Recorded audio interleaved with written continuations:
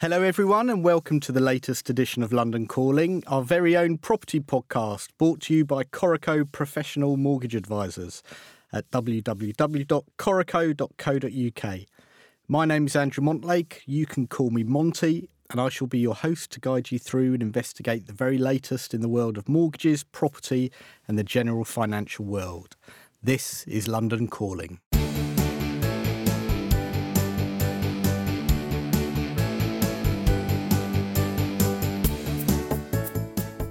So we are already deep into 2016 and there's been a whole host of happenings in the property and mortgage markets. As we speak today, we are a week away from the Chancellor's next budget, which is bound to contain something old, something new, something borrowed and something blue, plus the usual so-called white rabbit that no one is expecting. Landlords who are already feeling battered and bruised from additional stamp duty and other tax changes, which will seriously affect their earnings in the future, are anxiously waiting to see if there will be any more beatings. We have also seen the latest incarnation of Help to Buy, the cunningly named Help to Buy London, which offers a 40% loan to buyers rather than the usual 20%. With the Help to Buy ISAs, Starter Home Initiative and a government hell-bent on getting people to buy rather than rent, there is a concern that all of this demand-sided assistance is not actually helping the market at all.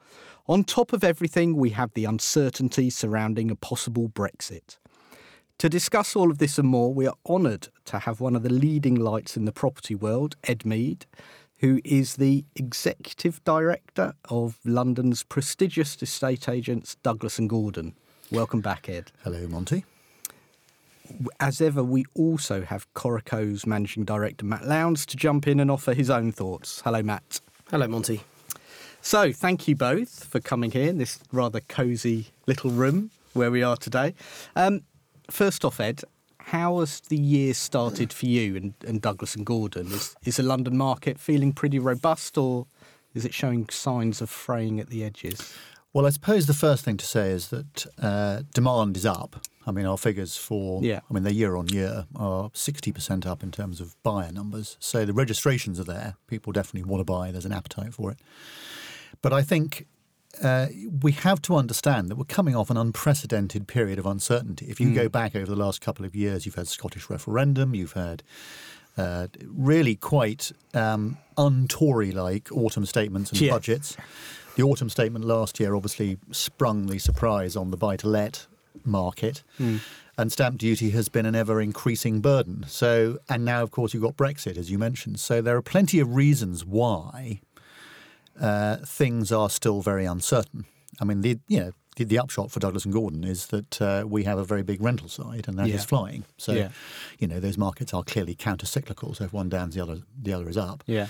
But of course, the one thing that you guys know better than anybody is that one of the other things that was happening at the end of last year was the Bank of England pulling levers, or supposed levers, and talking about interest rate rises. And then you had the mistaken, I think most people would consider, rate rise in the US, which if they could unwind that, they would. Yeah.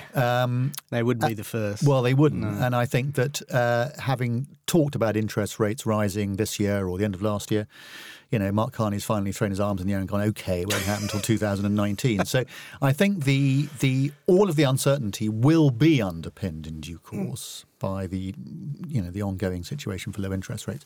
The problem, of course, is that low interest rates are a symptom of a dodgy economy. So, but for the markets that we work in, it has obviously been good news. Yeah. And I'll just finish my sort of starting bit on this really to say that, of course, yes, all the demand side stimulus is great. What we need is a heavy duty impetus on the supply side. Yeah, absolutely.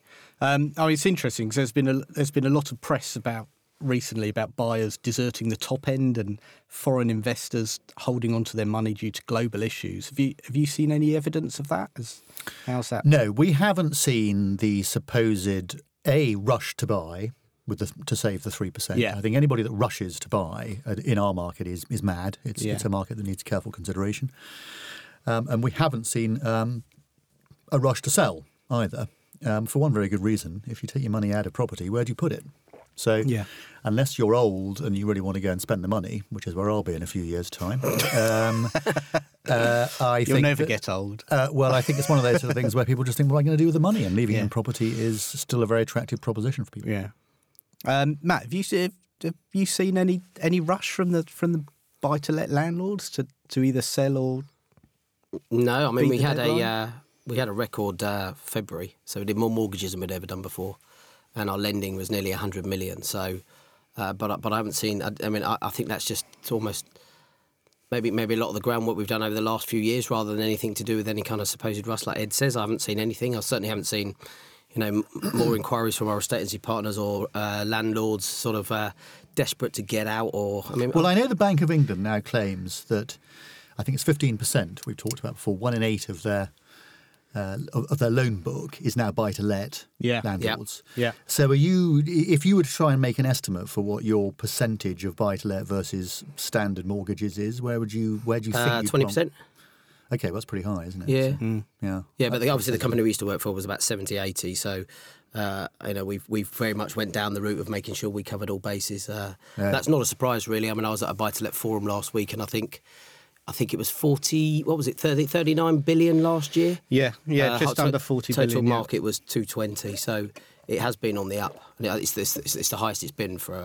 Well, that sounds about right. That sounds about right, and I think that I think the issue for the Bank of England is that they seem to be convinced that if interest rates go up, all these buy-to-let landlords are going to head for the exit and cause a crash in the market, which is just mad. And I'm lucky enough to be one of the agents they talk to when they go around on their travels. And the last time one of their agents came to see us, we were very clear about our experience, which goes back. I mean, Douglas and Gordon's been doing mortgages, or not doing mortgages, pardon me, it's been letting properties on behalf of landlords since 1958. So we've got plenty of experience. People like us for that sort of thing.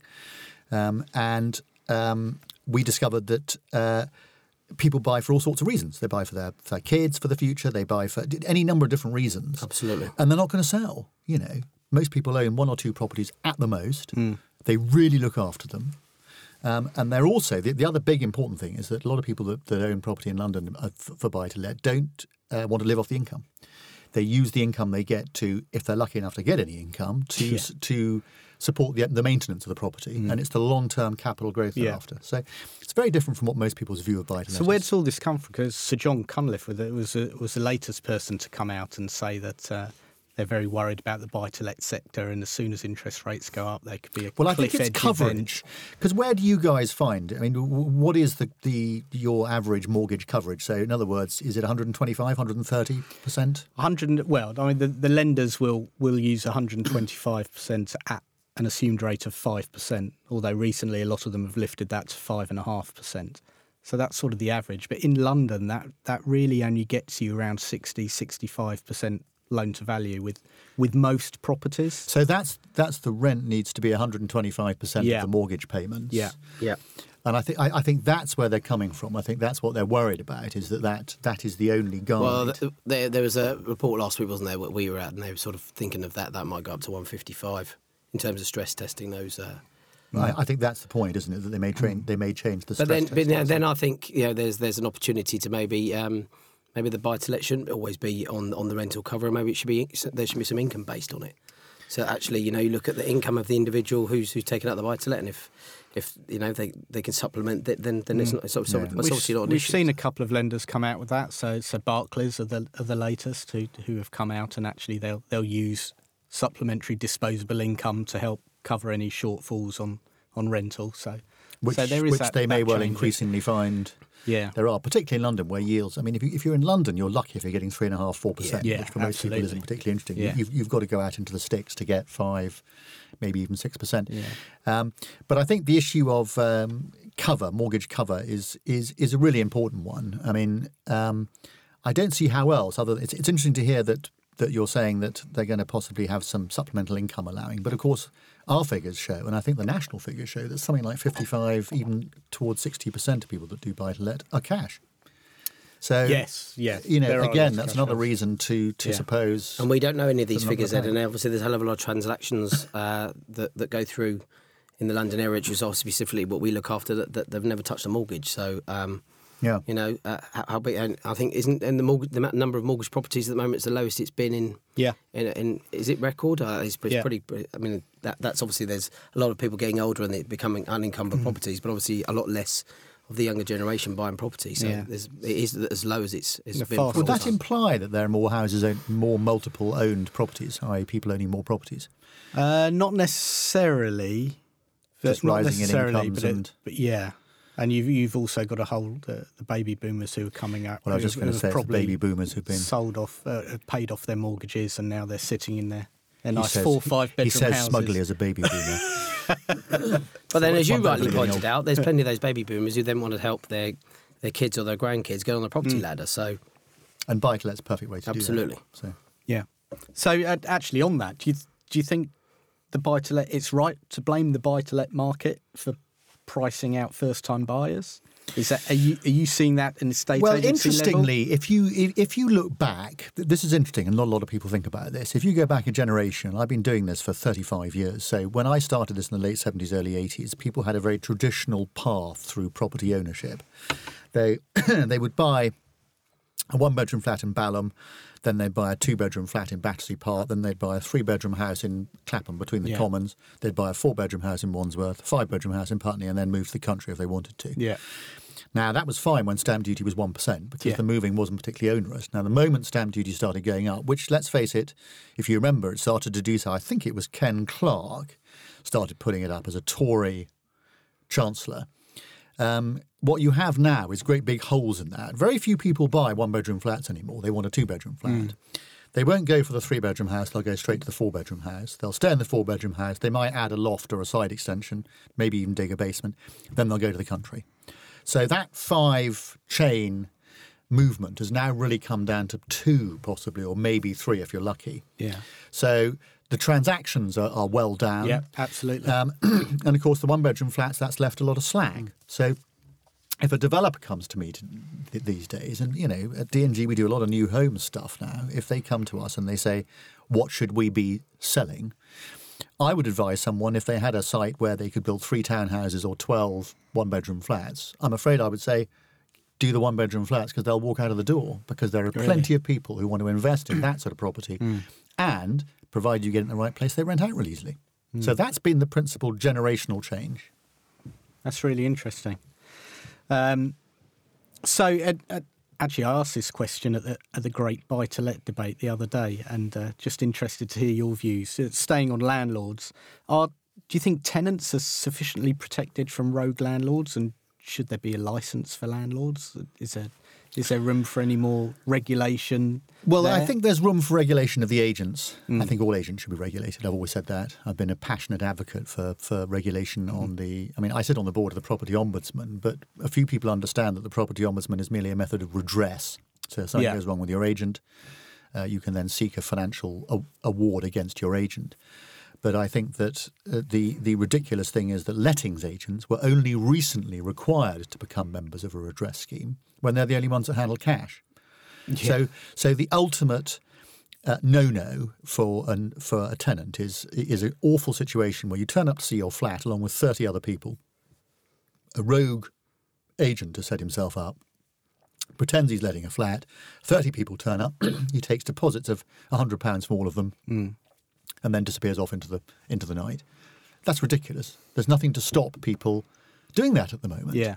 And of course, what happens is, I mean, we've been, good to know for our clients for a very long time. We don't have that problem. We do not have that problem. And it's very, very rare that we see any hiccups. And in the market in general, it's very rare.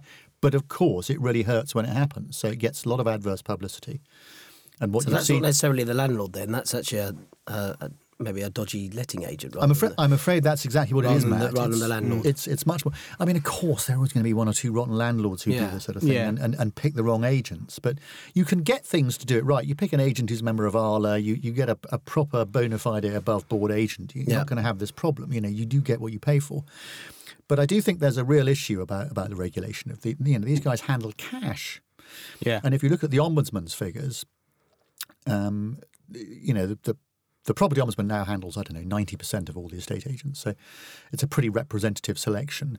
It's a tiny percentage. I mean, they get I forgot what the number is. I think it's something like 2,500 complaints annually about the lettings industry. Right. And bearing in mind there are, I think it's 1.25 million lettings transactions a year. That's a tiny amount. That is tiny, it's a tiny amount.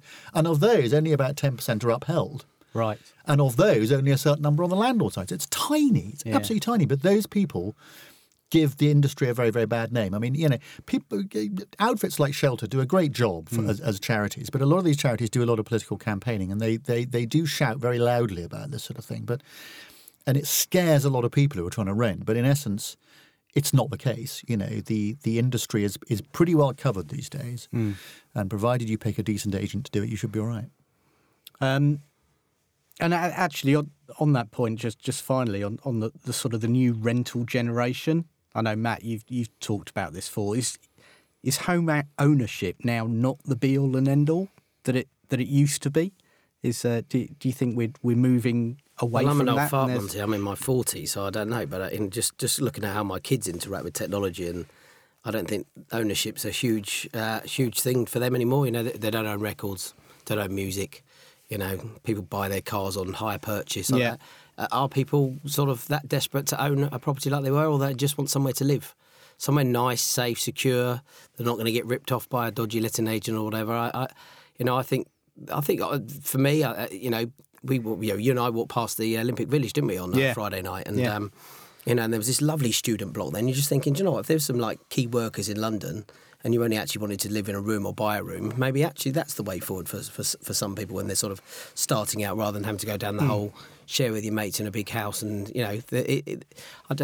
me, I think there's going to be some changes, and this one size fits all thing that we may have seen over the years. And if Ed's right that people are only moving 3 times now rather than 5, the opportunity for somebody to jump in those gaps is obviously much, much less, and prices have gone astronomical over the last 10 years.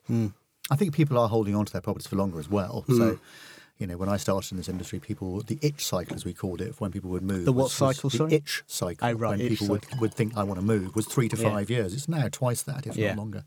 But it's interesting, by the way, it's contract hire, not hire purchase. That's very old-fashioned. But in terms he did say he was an old but in terms of rental, well, not as old as me, and I knew that. But the fact is, there's nothing wrong with renting. There's nothing wrong these with days, renting. if you want to work and you want to work wherever you need to work, you're going to have to rent, because you can't afford to keep buying unless you've got the wherewithal to buy a place, then rent it out when you go and follow the work around. So why are our politicians so obsessed with we've got the social housing things that are changing, where they're trying to, you can't, the affordable housing piece, where no longer they want to buy it rather than rent it. Why are they so obsessed? Yeah, why are they so obsessed? Mistake. If you want to get somebody interesting in, get someone like Harry Downs at Fizzy Living In. They are in the business of producing groovy housing for young people to live in, rental housing. Right. They provide something that's got, washing machines in the basement. They've got. Proper Wi-Fi, broadband, Sky TV, all the sort of stuff that people want in a neat package that people will live in for years while they're working. They can live there for as long as they like. And you listen to someone like Harry talking, he will tell you that these 106s should be about renting. They should be providing affordable rented accommodation, not totally obsessed with people wanting to buy it. And I think it's mad what they're doing. Yeah. I mean, I don't want to spin too far on the side of renting, because there's obviously a balance here. But I mean, I myself rented for 20 years and I was perfectly happy. It enabled me to put money into my business. I could move around when I needed to as my kids were growing and follow schools and that sort of thing. I didn't need to worry about it. So I think there's a real balance there. It's a bit of a stigma, isn't there? Because these politicians seem to make it sound like renting's a bad thing. I think there used to be, Matt. But you just made a really good little speech there about the fact that people don't own anything anymore. They rent it, they stream it, they do whatever it is, with their stuff. People aren't that bothered about it these days. My kids couldn't. I mean, my kids are 22. They don't even know what a mortgage is. No, they're not really interested. They just don't care. Yeah. No, someone mentioned today, actually, we were talking to, and they said, actually, it'll be interesting to see the change when the young generation now actually get into their 40s, when they're actually the power makers and the politicians, and actually do they then make a switch from focusing on buying to focusing on renting? That's when you'll start to see the change. Well, I think they will, but that again comes back to the supply side. You know, I mean, but your point about those different types of properties, if you're that guy you're talking about, I think that's exactly what I would want if I was a young person living in London. You know, well, that's what they do very well. But the problem with someone like this guy who's trying to buy to rent out to these young professionals is that when he goes out to buy a building or a site to build the building, he's competing with the developers. He has a long-term view with a return on capital that takes a long time to ameliorate your original costs, whereas the developer's got a 1 year or 2 year view and can afford to pay more. So he is losing out every time to the developers, and it's a very, very frustrating business. If, however, someone who was building a block of 400 flats could give one block to him, that would be the ideal way of doing it. And I think that, but this build to rent is the next big thing. You know, people can build to rent. Well, the institutions might come in, mightn't they? Well, the institutions have been trying to come in for a long time, but they don't understand, a lot of them, how difficult it is to handle 200 assured short-hold tenants in the same building. You know, they all want a bulb change. They want to come and go when they please. They have a totally different set of criteria that they live by, rather than the housing association type, who may have 200 or 300 people living in a block, but they're assured tenancies. They're not assured short-hold tenancies. These guys have a vested interest in not being a hassle, and they have a long-term right to stay there. And if you're trying to manage a building with 200 or 300 flats in it, that's hard work, and that's one side of it. A lot of the institutions struggle with that. The second side is building a building that is actually built to rent. Now, that may mean that you've got to have seriously industrial quality stuff in it. And, of course, a lot of people who develop stuff to rent it out will skimp a little bit. They'll do the stuff cheaply. They won't do it. Yeah, they won't spend the money. And the build to rent requires a different mindset. You've got to build stuff so it's durable and will last. You know, who gives a toss if the thing's bolted to the floor? Yeah. If it lasts 10 years and it may be industrial looking, but if it's built right and fits and looks as good for the third tenant as it does for the first, that's what counts. And I think there's still a bit of a gap in understanding there. Yeah. So there's been a lot of press, especially this week, actually, about new build in general, and the fact that certain developments seem to have been just plonked somewhere without much thought and without much due diligence. Well, I think is that them scaremongering again? Or it is. I mean, if you read Monty, you'll see that quite a lot of that is to do with Nine Elms, where you've got 22,000 units, and people keep saying, "Oh, we got 22,000 units coming," but they're coming over 10 years. That's a long time. I mean, I know that even 2,500 a year is a lot of units, but the new homes market is very much like the second-hand market. It's a function of localism and supply and demand. So you go to somewhere like Putney, where you may have 400 or 500 units available over the next year. That's very different from being in Nine Elms, where you're going to be living in a building site for a long time. Nine Elms will be fabulous when it's finished. Yeah. But it's a very easy target for people. And again, rather like we were talking about with lettings agents, you can tar the entire market by just giving one bit of it a bad name, and I don't think new homes is anything like. Is that just short-term memories because of things like Thames View and or Thames Mead and? Well, I think it's a little bit. Don't forget that back in the late 80s, a lot of people got their fingers burnt when they were putting deposits on things, and the market fell away, and they were walking away from the deposits, and you saw a very, very long-term decline in values before that. It took 10 years for the prices to get back. But then again, you look outside London, forget the centre of London, prime central London, because that had a V-shaped recovery post-2008 for a whole different set of criteria. It's to do with currency and that sort of thing. Yeah, absolutely. Parking money and security. Yeah. You look outside London, prices are only now back up to nominally where they were in 2008. We've had 40% inflation since then. So what you've got is nominal prices just up above where they were in 2008. In real terms, it looks incredibly cheap. So it's very similar to the 1988 to 98 situation. So I think there's an awful lot to be optimistic about with the property market. And I just think that there's a lot of it's easy to scaremonger. Don't forget, you've got a lot of hedge funds that have been shorting some of the big housing stocks. So they've got a little bit of a vested interest in punting. Shorting everything, haven't they?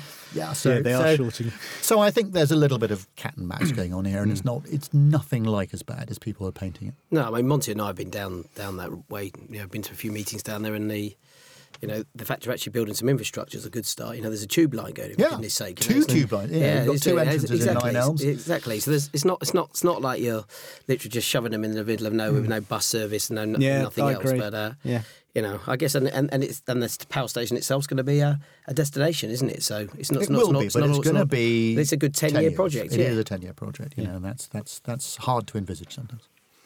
Just a reminder that you're listening to London Calling, the property podcast from Coreco, professional mortgage brokers. Right. The headline topic for the next few months will undoubtedly be the European referendum and the possibility of a Brexit. What effect does all this have on the housing market, both with the uncertainty leading up to it and the potential of two very different results? Are you seeing uncertainty creep in? And are you worried that actually a Brexit will cause a whole host of issues? We've been there before with the Scottish referendum. Obviously, that was perhaps not quite in the same camp, although, arguably the Scottish referendum had potentially as serious ramifications had it gone the wrong, had it been a let's get out vote. Personally, I don't think there's any doubt that we won't get out. I think there's just too much to lose. I think the as we get nearer, the Brits will understand that leaving the European Union is too risky. But there is definitely a potential downside, I'm sure. For a lot of people, they perceive part of the reason, and I think it's a minority reason, but it's a serious reason that they like London, is because obviously they like the safety of London, but the fact that it's in Europe, for a lot of the heads of global corporations may prefer to come and live in London rather than Bonn, Berlin, Paris, or whatever, because they can their business is doing a lot of work inside the European Union. And I think for a lot of people that if we left, there would be there is a certain danger that they would not come and do that. But we haven't seen, other than people just waiting for the hell of it to see what's going to happen. I mean, thank God it's June and not next June. Yeah, I know. I mean, that is... Yeah. And I suspect that's in the middle of the European Football Championships. We're going to exit Europe, so we might exit on two fronts in the middle of the year. Well, I suspect we'll definitely exit on the football front. Yeah. So, hey, have faith. When's the mayoral election? Isn't that surely that's in the middle of all of this stuff as well? It is, and actually that's a very good point. We can come on to that in a minute, but because clearly there are ramifications for the housing market. But the Brexit issue is just one of uncertainty, really. I mean, in general terms, corporate London is not enjoying a good time at the moment. No. Dividends being cut. The general wobbles about the world economy are returning to some extent. The ghosts are there to remind us of what it was like before. And Brexit's just another part of that. I think as it gets closer, the polls seem to indicate more and more that, Which it polls? looks like we're going to say, well, any of the... the polls which we got it so spot on last time. Yeah, well, that's a good point, actually. It's a good point, Monty. But I mean, the closer we get, to me, it seems the more they point to staying in. And it just becomes a sort of big political football. Yeah. And, we seem to be watching I think it'll be very similar to the Scottish election, where there'll be a lot of good talk, but actually... when people sit down or go into that ballot box, I think that the fear of the unknown will be just too much. Well, I was going to say, I don't think you will get facts because the problem is what are the facts? If we leave, no one knows what those facts are. Just like the Scottish referendum, they didn't know that the oil was going to fall through the floor. I could have told them that. So, that's. I find the whole thing rather funny. Sort of, you get these politicians, and you just know that they have got their own agendas. Nicola Sturgeon wants away from Westminster, but wants in with Brussels. They've all got their own agendas, and Boris Johnson's making a bid for Boris obviously wants to be a leadership. Pure politics. Meanwhile, in the middle of it, there's loads of businesses in London, small, big, large, enormous corporates, and it's affecting people, and whether you want to invest, and it could seriously affect certain parts of our economy It is extraordinary, though. I mean, we've all been in business for a very, very long time, and I don't think we've ever been through a period of such sustained uncertainty as we have over the last month, all of which has been caused by the politicians. And guess what colour the government is? It's blue. It's phenomenal, really. Yeah. I've only ever run a business in the middle of all this uncertainty, so it must be. I wonder what it's like running a business when it's nice and plain sailing. You wouldn't be happy, Matt. No, I love a regulatory change and a politician poking his nose in. Yeah, we do love that. So go on then, mayor election. Well, I think the principal thing that seems to be, certainly in my industry, is really the question of affordable housing and what percentage. At the moment, it's 30-40%. Sadiq Khan has said, no, it's going to be 50%, which is a significant difference. I think a lot of the developers that I speak to and the house builders in particular, have real issues with certainty. It comes back to this thing of certainty. There's been so much interference. They would like to know what they need to do. And you've got so much. You've got community infrastructure levies. You've got mayoral levies. You've got Section 106s, commuted payments. You've got all this stuff that needs to be dealt with when you're buying. Councils and boroughs can deal differently with it, so you don't know where you stand between Lambeth, Wandsworth, Southwark. They all have their own way of doing things. And what people want is certainty. So if you're an owner of a bit of land, you want to provide that land to make housing. You want to get the best price for it, but you want to be the people who are buying it want to be certain of how it's going to happen. So it's a very confusing picture at the moment. So I would welcome whoever comes in to try and streamline the process. Number one, I think if you talk to some of the big developers, people like Berkeley Homes. Berkeley Homes have 22,000 plots, which they're trying to negotiate their way through in the moment in Greater London, and they're struggling to deliver 7 or 8 of those a year because of the length of time it takes to get from buying to turning a sod of earth. It's a real big problem. Yeah. So whoever comes in needs to streamline. I think it's. If you look at, I struggle at the moment to work out what Zach Goldsmith stands for. Sadiq Khan at least has said what he wants to do. But we've got a massive amount of time in politics. Bearing in mind that a week's a long time in politics, we've got at least 3 months. So maybe Mr. Khan likes to flip flop on his policies though. So having been to my football club was went in a partnership with a big housing developer to put something on, and 2 years ago he was all for it, and then just before the general election, he called it in. He was questioning it just so that he could secure his votes from Tooting and the Wandsworth people, and then you sort of laughed at yourself because Merton are trying to build houses are way under what they're supposed to be doing. The mayor's given them all sorts of hell for you're not hitting your target. It's Merton Council, which is a Labour council, and then Wandsworth they're getting accused of throwing up flats willy-nilly with nothing. So there's just no joined-up policy. This is somebody that studied engineering at university and had to study all the built environment stuff and integrated transport policies, etc.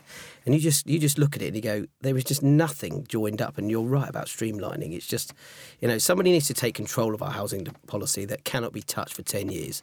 Get it outside of the central government, get it outside of local authorities, and just say, right, you got targets you have to hit, and this is how you're going to do it. And that is what the Mayor of London's there for, to do. And I think actually, Zach, to be fair, I was being a bit disingenuous earlier. He has had some very good ideas for building on rooftops and this sort of thing. There are, I think, 40 to 50,000 houses that could be built, or dwellings that could be built on top of existing housing. Blimey.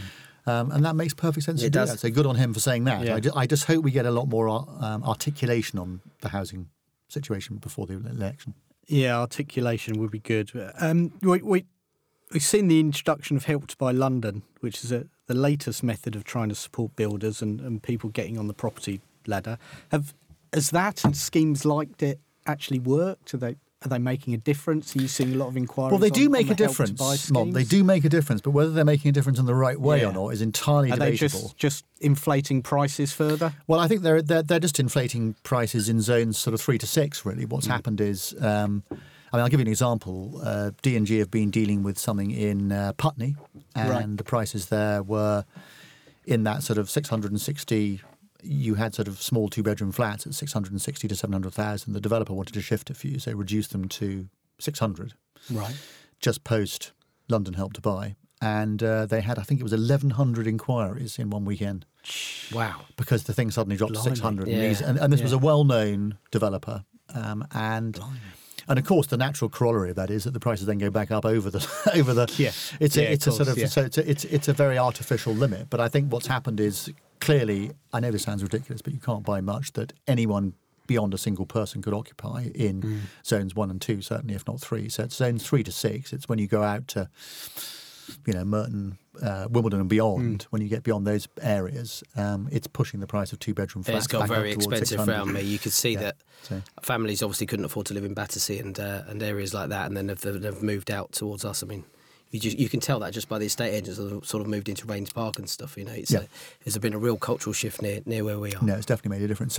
So I think the London Help to Buy, I would question its efficacy, really. I can't see why people would need help buying those sort of things. And again, what's wrong with renting? But, there's no problem with giving people a choice. I mean, I think a lot of people would say that the original Help to Buy scheme helped sort of kickstart the house builders, but of course they're now making gigantic profits. I keep coming back to this one thing, which is why in 2008, when the house builders were in serious trouble, I still don't understand why the government, instead of bailing out a bank, didn't take over one of the house builders, and then they'd have their own infrastructure, their own land bank, and could have been building their houses for themselves. If you look at the figures from Maggie Thatcher onwards, the amount of local authority house building has just been zero. It's nothing. And who can borrow the cheapest? A government. Sorry? Who can borrow at the cheapest rates? Well, I know. It's really there's something wrong somewhere. Yeah. I understand the desire to try and make people homeowners. I mean, I get that. But homeowning is falling dramatically. It's fallen from somewhere around 70% to somewhere just over 60%. So it's really fallen very, very heavily, and it looks like it's going to continue to fall. And the trouble is, they seem, there was a wonderful tweet from someone this morning talking about, would you countenance cheaper house prices if it meant that your house would fall in value as well? So in other words, if you were trying to say to people, great, okay, we want to make housing more affordable, would you be happy to do that if it was at the expense of your own house? If I just bought it, I'd held it for 10 years. Well, precisely. And it was interesting that the person that did the tweet the person who did the tweet is a renter. But nevertheless, I would, Ed, because if we go back to your point earlier, right? We've just spent a lot of money putting an extension on ours. I might well have just thought, you know what, I'd quite like to move further towards Wimbledon or do the upgrade via the old traditional route. But actually, it wasn't economically viable. By the time you throw the money for the stamp duty, to go from where I was, I'd probably have to go from 500 to 800 plus the stamp duty, plus you're still going to have to do that. I mean, it just made no sense. Whereas you spend 100 grand on the place and you've done absolutely everything you need to do, and you never had to move home. Well, I know, but you've just described why people move twice rather than 5 times. That's what I mean. So if they were cheaper and the gaps weren't so. You probably would take the punt. Yeah. So it's very difficult to see how this is going to help keep prices at a level. You just got to build a lot of houses. Yeah. That's it. Absolutely. Lots of different types as well for lots of different uses. Yeah. So here's a question that I asked actually in the office what questions to ask you, and this was one I thought was quite interesting. What keeps you up at night? Don't be rude. That was my retort initially. What worries you most about the market in general this year? What's your big concern? I am a naturally obsessive sort of person, so I do get worms inside the head that sort of keep going around and mean you keep waking up in the night worrying about it. But I think my concerns are more about having been in a business for a very long time and wanting to see that business survive. I mean, I'm not saying for 1 second there's a danger of not surviving, but I mean in terms of thriving, really thriving. Yeah. And I think that what keeps me awake at night at the moment is the general diminution in the level of transactions and the increasing competition in the market. I didn't choose to be an estate agent. Anyone that chooses to be an estate agent is mad. Well, it's like mortgage brokers. Well, at least you have to have qualifications. I mean, I happen to be an FRICS, we are very highly qualified. But nevertheless, the majority of estate agents have no qualifications and have failed at doing something else before they go and become an estate agent. I mean, no one. If you lined up a load of 18-year-olds at school and said, right, who wants to be an estate agent, you wouldn't find anybody putting their hand up. They'd all have other ideas, and then when they go off and try and do what they want to do and they don't do it, it's a great business to be in. But it's one of those things that's changed out of all proportion. The corporates are taking over. There's a lot more companies being bought up by the big corporates. I think the service levels in the industry, which traditionally have been pretty high, are being undermined. You've got the advent of the online estate agents, so-called online agent, the sort of hybrid, which is a perfectly justifiable model and will take a share of the market. That's fine. So, but it's one of those sort of things where it's getting increasingly difficult to have fun. Yeah, and I think that's an important part of work. It's become all about the money. And I think that if you combine that with the increasing fragility of the sort of position that we're in as agents, it is sometimes enough to keep me up at night. Yeah, I think it's a very changing situation. Matt, are you Obviously, you're I'm the eternal optimist. Well, we aim to put the fun back into mortgage broking, I don't do sleepless nights, Monty, actually. I genuinely don't. That's because you drink and I don't. Yeah, that's true, very true, Ed. No, I don't. What do I worry about? I just wish people would leave our industry alone. Can we just, when we make a regulatory change, can we let it see if it works before we make another change and another change and another change? I mean, nobody really knows if Help to Buy 1 or 2 have worked before we go and throw something else in. Do we need an ISA? Do we need this? Do we need that? Did we know, the MMR was flowing through nicely? Well, can I and then ask you a question? How has, sorry to take over your position here, Mont, but how has MMR sort of washed through? We don't know. That's what I was about to come to. I don't think we even know the effects of MMR yet, 100% before sort of the PRA came in and then the Bank of England with sort of loan-to-income caps and stuff. So that was all supposed to be taken care of. The MMR was carefully thought through for 2.5 years, discussed between banks and brokers and all industry types. And we haven't really seen whether that had significant difference before we had another thing thrown on us and another thing. And then we've obviously got buy-to-let changes and... I think that's a very good example. The MMR was, as Matt said, it was carefully thought through. The FCA did a really good job and it landed in a very good place and it was beneficial for the market, in my opinion, I think in our opinion. Very much so. And then just as we were going away from income multiple caps and those types of things, all about affordability and rightly so, suddenly you get something else which is saying that actually you can't lend more than 15% of your business at 4.5 times. And then lenders, of course, swing the pendulum even more strict because they don't want to get near those ratios. And so you see other things coming in. But wasn't the weird thing about that talking about these high multiples, income multiples, was that I read in one of the broadsheets that only 9% of the loan book was to those sort of people. So when they suddenly said that it was to be no one was to go above 15%, suddenly that meant they had to lend more. Yeah, I mean, anecdotally, that's a lot of people said that actually the market as a whole, a lot of people were very relaxed about it on an annual basis, but this is all done quarterly. So actually what we've seen apps in progress. And as house prices have risen, especially in areas like London, a lot of people want to push their income up a bit more. So they're getting closer to the 4.5 times and the 15% a lot quicker than they might have done in the past. No, okay, but then but the MMR sort of has unintended consequences, isn't it? You end up with, even though they've got transitional rules of trapped which lenders are ignoring. They haven't really fixed that. I would suggest that something Monty's been going out for a long time is, lending into retirement or lending to older people. I mean, how on earth can you consider somebody old at 50, which is essentially where we were getting to? I mean, there's so much meddling. We don't really know whether one thing worked or another, and that's as somebody who studied engineering, I find it ludicrous that you normally wait for the bridge to fall down before you work out what you start throwing more and more cars on it. It just makes no logical sense. So the porting thing is still an issue, is it? Yeah, you're effectively starting again, aren't you? Yeah, and they'll underwrite it from your position you're in now, and obviously the government are changing end of retirement ages, yet the lenders sort of won't adjust accordingly, but are slowly, to be fair to them, are now adjusting. But it's all. I had that issue myself, Matt. I mean, I'm 56, as I just said, and I've just remortgaged. And the moment you start saying, if you put the wrong tick in the wrong box, when do you want to retire? 70, they go, oh, sorry, mate, can't give you a mortgage. What did you say? 65, sorry. That's why you need a good mortgage broker. Yeah, it's just... It is crazy. Silly. Well, I think we're just about out of time. I think we covered a lot there.